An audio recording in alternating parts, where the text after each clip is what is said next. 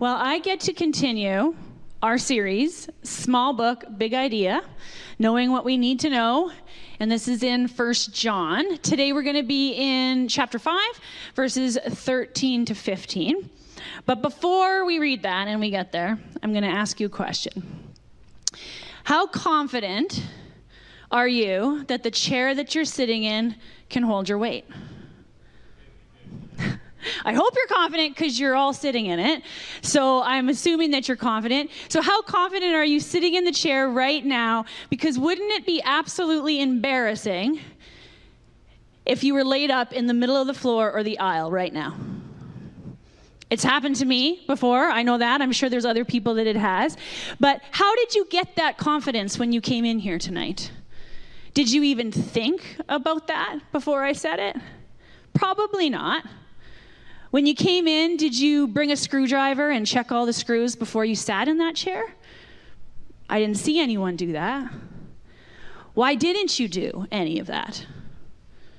Because you have this confidence of this accumulated experience of sitting in chairs, right? And if you've been attending this chair, you have accumulated experience of sitting in these exact chairs. Well, this is kind of what our relationship with God and our faith in Jesus and our confidence in him works. There's a certain level of reason that we bring to the table when we examine our faith, the gospel and the true claims of the Bible, but there's a kind of confidence that starts to accumulate. Once we put our faith in Jesus, there's this additional confidence, this deepening, this sense of certainty that the gospel is true and that our relationship with God is real. This is God's desire for us as we're going through the letter of 1 John. His desire in writing these things to these believers was nothing to do with condemnation and everything to do with confidence. So remember, John was writing into a specific context here, where there was a group of Christians who were watching other church members, these professing followers of Jesus, abandon their faith, and they're completely rejecting the historical teachings about Jesus.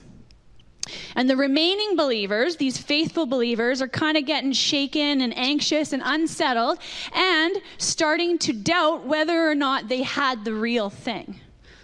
And John's goal for them, and God's, I believe, through this letter, was that they would have this renewed sense of confidence and not condemnation. So some of the passages that we've studied throughout this letter have been difficult to process. Maybe not for you, but they have been for me. It can rock you a little bit, what he's saying, cause you to question things, but that's actually good. That's really good. God's goal isn't to condemn you. And if you felt somewhat shaken or challenged by some of the things that we've talked about, it could just be God's loving way of intervening into your life because he loves you so much that he wants to tear down these false things, these false confidences that build up with ourself and this self-deception. He wants to rebuild you in this true confidence that's based on truth and evidence that truth is at work in you. And if you came here today and you're not a Christian, that's okay. But I do want to tell you that this is God's desire for you. That no matter who you are, no matter what you've done, no matter what circumstance you come from, is he wants to bring you into this conviction of your sins so that you will turn from sin and begin to trust in Jesus. And he is the only place that you can really have true confidence, especially when it comes to eternal life. So we're coming on the home stretch. We're almost done 1 John, right? And I want to point out something that I've really noticed as I've gone through the book. John seems to rotate through. He gives you a truth and then tells you to love. And then he gives you a truth about Jesus and then he tells you to love. It's this kind of cycle throughout the book. And there's 4 reasons that we've been looking at of why John wrote this book. So if you're new here today, you're going to be caught up to this series right now. So the first one is that we may have full, complete, and perfect joy. The second one, that we may not sin. The third, that we may not be deceived. And now today, that we may believe in the Son of God and have eternal life. So as we're coming to the closing part of this book, he's going to start to focus on two things which we can be confident, that we can have eternal life in Jesus, and the second, that he answers and hears our prayers.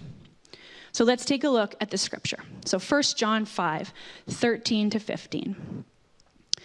I write these things to you who believe. So he's saying, this is why I'm doing this. This is why I'm writing this. This is the purpose of my writing. I write these things to you who believe in the name of the Son of God. That's Jesus. So that you may know that you have eternal life. This is the confidence we have in approaching God, that when we ask anything according to his will, he hears us. And if we know that he hears us, whatever we ask, we know that we have what we asked of him.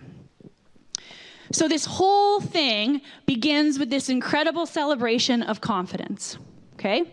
He says that you know, K-N-O-W, that you have eternal life. And the first thing he says, that there's this truth about Jesus, this truth that Jesus is the Son of God, that he is God in the flesh. He came down from earth as a human being, right? He dwelt among us. He was hung on a cross, taking all the sins upon him. He was laid into a grave, resurrected up to life, dealing with and conquering with and doing away with our sin, then ascending in heaven and sits at the right hand of the Father. And he intercedes on our behalf. And one day he's coming back to make everything right. This is the truth that we believe. And John says, listen, if you believe that, and you take Jesus as the Christ, as the anointed one, as the Savior, the prophet, the Lord of your life, then you can know that you have eternal life. The whole reason I write this letter is so that you can have this confidence. You can have this insurance. You can understand that the creator of the universe himself promises you this. For sure, guaranteed, absolutely, 100%. If Jesus is your Savior, you have eternal life. And that's exciting. And sometimes I think we hear it so much that it becomes so familiar that it just sort of rolls out of your ears. You forget how exciting that is. And it just doesn't seem to have the same impact anymore. See, God says that through Christ you live forever in the fullness of life. And that's really exciting. And then the second thing he says is that you can know that God hears your prayers. So my kids, especially my two sons, have this incredible ability to keep talking to me even when I'm ignoring them. Okay? Their self-determination is really often commendable, to be honest. They will just keep on talking. I have told them about 10, 20, 30, however many times it is that day, they cannot play any more video games.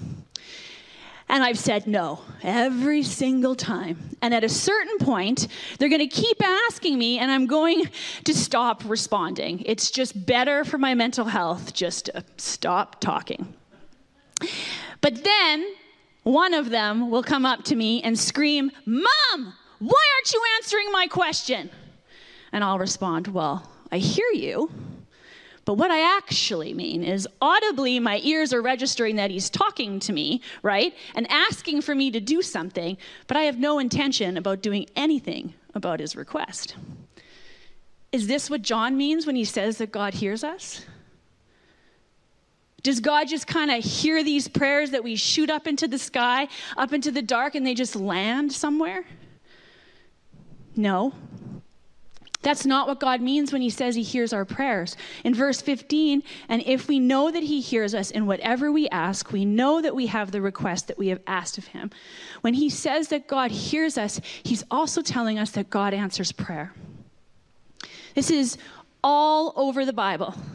This is an inheritance of being the children of God. It's your inheritance. In Psalm 4:3, it says, "But know that the Lord has set apart his faithful servant for himself." So if you're in Christ, you belong to God. So, as it continues, the Lord hears when I call to him. So you can have confidence, and if we read in Psalm 18:6, and it says, "In my distress I called upon the Lord. To my God I cried for help. From his temple he heard my voice, and my cry to him reached his ears." This is your inheritance as a child of God. This unifies us. Prayer unifies us. Why would we not constantly and confidently take advantage of this inheritance that we have? Not only because God hears us, but because God desires to and has the ability to answer prayers. But notice that he says if we want to have confidence in our prayers this way, we have to ask not just anything, but anything according to his will. Talking about God's revealed will. Sometimes we won't know God's will. Sometimes we'll have no idea what God's specific will is. But there are some things that God has made clear and has revealed in his word. The Bible is full of God's commands and desires and promises. And if you really want to take your prayer level to the next level, begin to pray based on scripture, on specific truths and passages. Pastor John has been telling us that for years. So now what if I said that God said yes to every request? What would that look like? To make us all happy, wouldn't that make him truly a good God? See, let's look at this video clip in just a second here from a movie called Bruce Almighty. It's starring Jim Carrey. It's a ridiculous movie. He plays Bruce.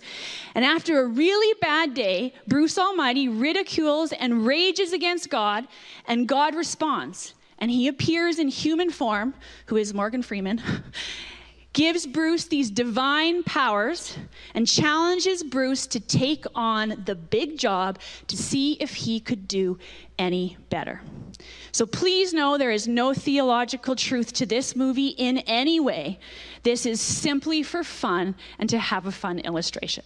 Let's check this out. Well, you took the job, Bruce, so I suggest you get to it. Seeing him smile would make me so happy. Prayers, okay, prayers. This creepy whisper thing has to end. Organization and management. That's what I need. I need a system, something concrete. Concentrate. Files. Let all prayers be organized into files. Well, that takes care of the voices. Not exactly a space saver, though. Grace might notice. I know. Prayer Post-its!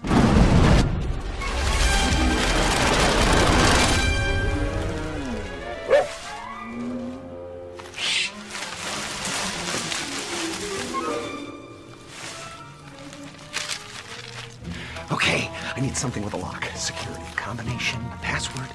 A password? You've got prayers. Welcome to the Revelation Superhighway. We bless, no mess. Downloading now. It's good. It's good. This is gonna take a while.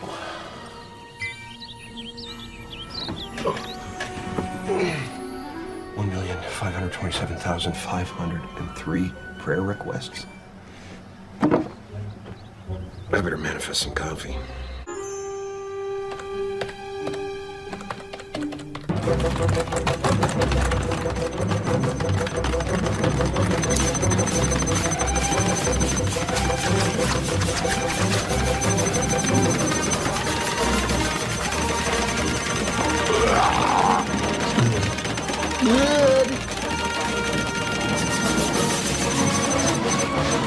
Okay, I had to have made some kind of a dent by now. Oh, come on! Oh! What a bunch of whiners. This is gonna suck up my whole life. You know what? Yes, to all! Yeah, there you go. Now everybody's happy. So now, keep in mind, this was actually only affecting his city, not the world. And saying yes to everything brought complete chaos. Some examples were that every single sports team tied, someone grew taller, everyone's kids made the teams they wanted, a woman lost 45 pounds just eating donuts, Tons of people had new cars. 400,000 people won the lottery. Now, I know these are all silly and not big, huge requests, but I do believe that it shows us what some of our desires and our motives are at times. Sometimes we ask before thinking or counting the cost. We often seek things from God before seeking God himself. See, God sees the big picture. He is all-knowing and he's everywhere at once. He sees everything, past, present, and future, and is in it all right now. And don't forget this little thing that we like called free will. And many people, including me, including all of us, don't do the things that we're supposed to do. And to be honest, I can honestly say that I'm grateful for some of the prayers over the years that weren't answered in the way that I thought that they should be answered. So now back to God's will. There are some areas where I said we're not going to have clear and detailed promise.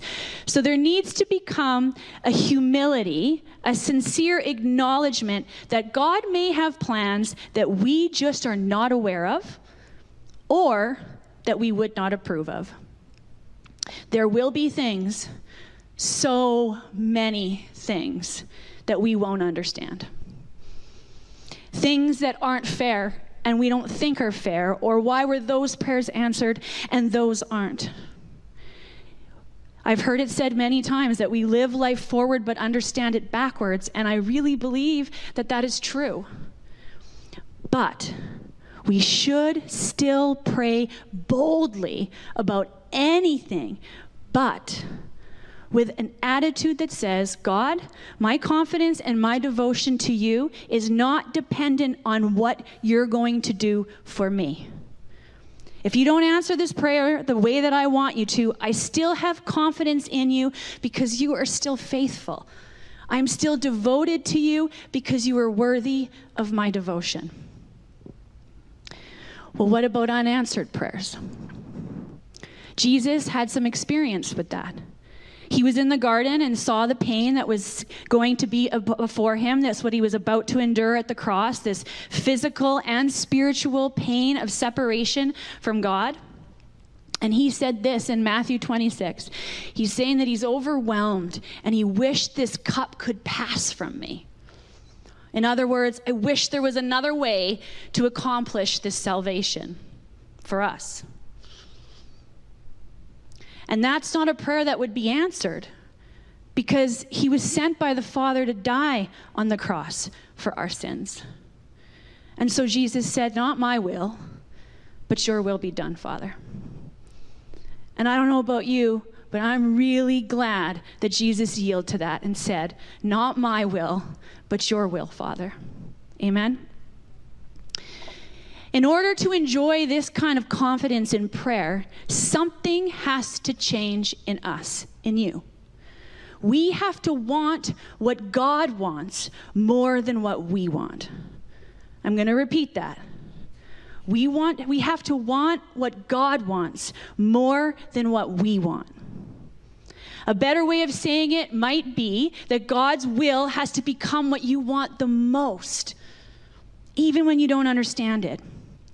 Don't get me wrong, God cares about every single detail of your life. He cares about your desires and he cares about your needs and your worries and your dreams. He does. But if that dominates and consumes your prayer life, if what you want and what you think you need consumes your prayer life, then you're missing out on this amazing invitation that God extends to each of us in accomplishing his will in this world. God is doing so much work in the world, and we want to merge our lives into what God is doing, what God has willed to happen. When we begin aligning our prayer life with God's word, our prayer life just goes to the next level. Praying for the things that God has made clear that he cares about and that he wants accomplished in this world. But if we're honest, when we look at verses 14 and 15, I thought this too. We immediately apply them to what we need. Naturally, we just go straight there. But this promise of answered prayers is not just for our own benefit. God is inviting us to come to him with confidence on behalf of the needs around us. God's inviting us through prayer to become instruments of his will in this world and accomplish things for him. So God's not trying to play hide and go seek with you. He does not delight in you just being confused. He does not delight in you spending the rest of your life feeling distant from him. That's not Christianity. See, sometimes I've noticed what is normal, we often seek what is normal rather than seeking what's biblical. So what I mean by that is normal, unfortunately, for a lot of Christians is to go through these religious motions, and their Christianity knows nothing of a deep intimacy and fellowship with the living God. It might be normal, but it's not biblical. That is not what God desires for you. God desires for you to not just know about him, but know him. John is not just talking about some doctrine truth, but this personal experience, this day-to-day intimacy and fellowship of being thrilled and led and communicating with the living God of the universe. This is sensational. This is a gift. This is communing with God every day by these ordinary means of his grace. Does this mean it needs to sound fancy and holy and spiritual words? No. Just talk to him. Talk to him how you would talk to anyone. Talk to him. It's hearing him from his word and talking to him in prayer and seeing him answer. It's experiencing his love for you. Through your family, through your church family, through your local church, and watching him bring people who are spiritually dead to new spiritual life, just like he did for each of us. And it's knowing that joy of allowing him to use his gifts and his resources for his purposes. This is the life God wants for you. This is the life Jesus purchased for you. So press into it. The gift of eternal life has been secured in Christ. Hear that. It has been secured if Jesus is your Savior. But the experience of it is not automatic. You have to press in. Like Paul says in Philippians 3:12, not that I have already attained or I am already perfected, but I press on that I may lay a hold of that for which Christ Jesus has also laid a hold of me. He wants you to experience eternal life. God does not want you to feel condemned. He wants you to have confidence, not confidence rooted in yourself, like self-righteousness that's going to fail you, not confidence rooted in anything you could earn because you can't ever do enough to earn it. God wants you to have confidence before him that's rooted in the truthfulness of the gospel. That's assurance, the blessed assurance. So I'm going to ask you another question, which of course you're going to think to yourself, but think really hard for a minute. Have you prayed in the last 7 days? If you haven't, why not? Did you have nothing to say? Were you too busy? Nothing to be grateful for? You don't expect anything to change?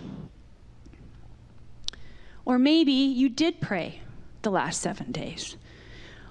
Well, what if God answered all your prayers from the last 7 days? Would anything in the world look different or just yours? Yes, talk to God about your life and your needs and your heart and thank him and praise him and yield to him. God has also invited you to these bold, life-changing prayers, world-changing prayers, because the gospel is true. We can have confidence that God hears us. We need to take advantage of this. Prayer is so important. Prayer is important to the neighborhood church. We take it seriously. We believe that it makes a difference. It can actually, get this, save lives.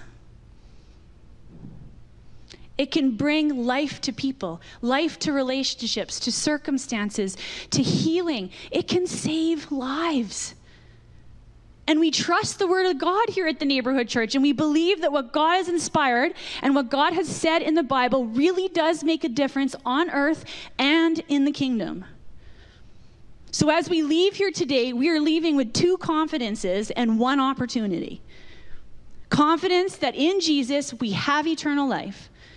Confidence that the eternal God hears our prayers, and an opportunity to be part of his will, to be lifesavers, to pray for others, to pray for their salvation, to pray for Jesus to bring new life in situations and addictions and healing, and pray the scriptures. Just pray. When you leave here today after we have communion, and I know it's fasting weekend, so you might have to wait, but there's going to be little bags that you can take, these with lifesavers, okay? And don't knock it till you try it, but they're going to be bags of lifesavers, and if you can't eat them because they're sugar, that's fine. Put them in your pocket, put them in your purse, put them in the car as a reminder of when you see that lifesaver to pray for somebody. If you do like lifesavers and you will eat them, eat it, and while you eat it, pray the entire time that you're sucking on that lifesaver. I know it sounds silly and like some kind of kid or youth thing, but you know what? Life is full of distractions, and we can use these little tiny little reminders, right? To pray for people, to pray for the world, for the neighborhood, for our friends, for our city, for this church, for your family. What if every time now going forward you see a lifesaver and it sparks you to pray? Wouldn't that be a beautiful thing? So worship can come up. So now in closing, I want to explain an important truth before we leave by comparing how our bank account works. You following? There's pending transactions and there's cleared transactions. And there's an extraordinary difference between the two. You have to be careful when you have something pending in your bank account because it's there, but it's not there. It's not money that you actually have that's cleared yet, right? It just kind of claims that you have money.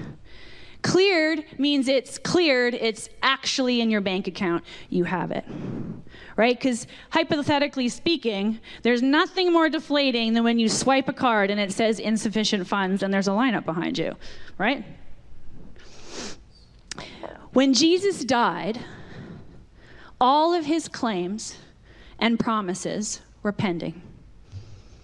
Imagine what the disciples were thinking, what they were feeling. Maybe they thought they were wrong to believe in him. Was he crazy? Was he lying? But then, 3 days later, the check cleared. 3 days later, Jesus rose from the grave, demonstrating that he was God and that his sinless life and sacrificial death had paid the debt for our sins. God confirmed the truth of the gospel historically. So do you believe in Jesus Christ tonight? If this is all new to you and you don't know him or you haven't accepted him yet, please come talk to me or to one of the pastors after the service. We would love to talk this through with you, walk this through with you. But say you do know who Jesus is. Have you confessed your need for him? Your want for him? Are you clinging to him? Are you relying on him? If yes, then you know, K-N-O-W, know that you have eternal life. And it's not wishy-washy. You don't have it one day and then you don't have it the next. You've got it. You have insurance of your salvation. And get this, the God of the universe, the creator of everything, hears you. If that's not a gift, I really don't know what else could be. Let's stand together. We're going to pray. We're going to go into a time of worship and communion. I'm going to pray out of scripture today, simply because I've encouraged you to do it. So if you'd pray with me. Our Father in heaven, Hallowed be your name. You are holy, Father, and we worship you. Your kingdom come, your will be done on this earth as it is in heaven. Let your will be done here, Father, in our lives and in our church, in our workplaces. Help us want what you want, Lord. Give us this day our daily bread, spiritually and physically, Lord, we ask. And forgive us our debts as we also forgive our debtors. So help us forgive, Father, as you have done for each of us. Thank you, Jesus, for your sacrifice. And lead us not into temptation, but deliver us from evil. Help us love what you love and hate what you hate, Father. So, Lord, I thank you for your word. I thank you for our time here tonight. I thank you that your word is true and it's living and active and reliable. That you loved us so much, Father, that you sent your Son to die for us so that we could have eternal life. I thank you that we can be confident that through Jesus we do have eternal life. I thank you for this gift of prayer, Father. I thank you that you hear us.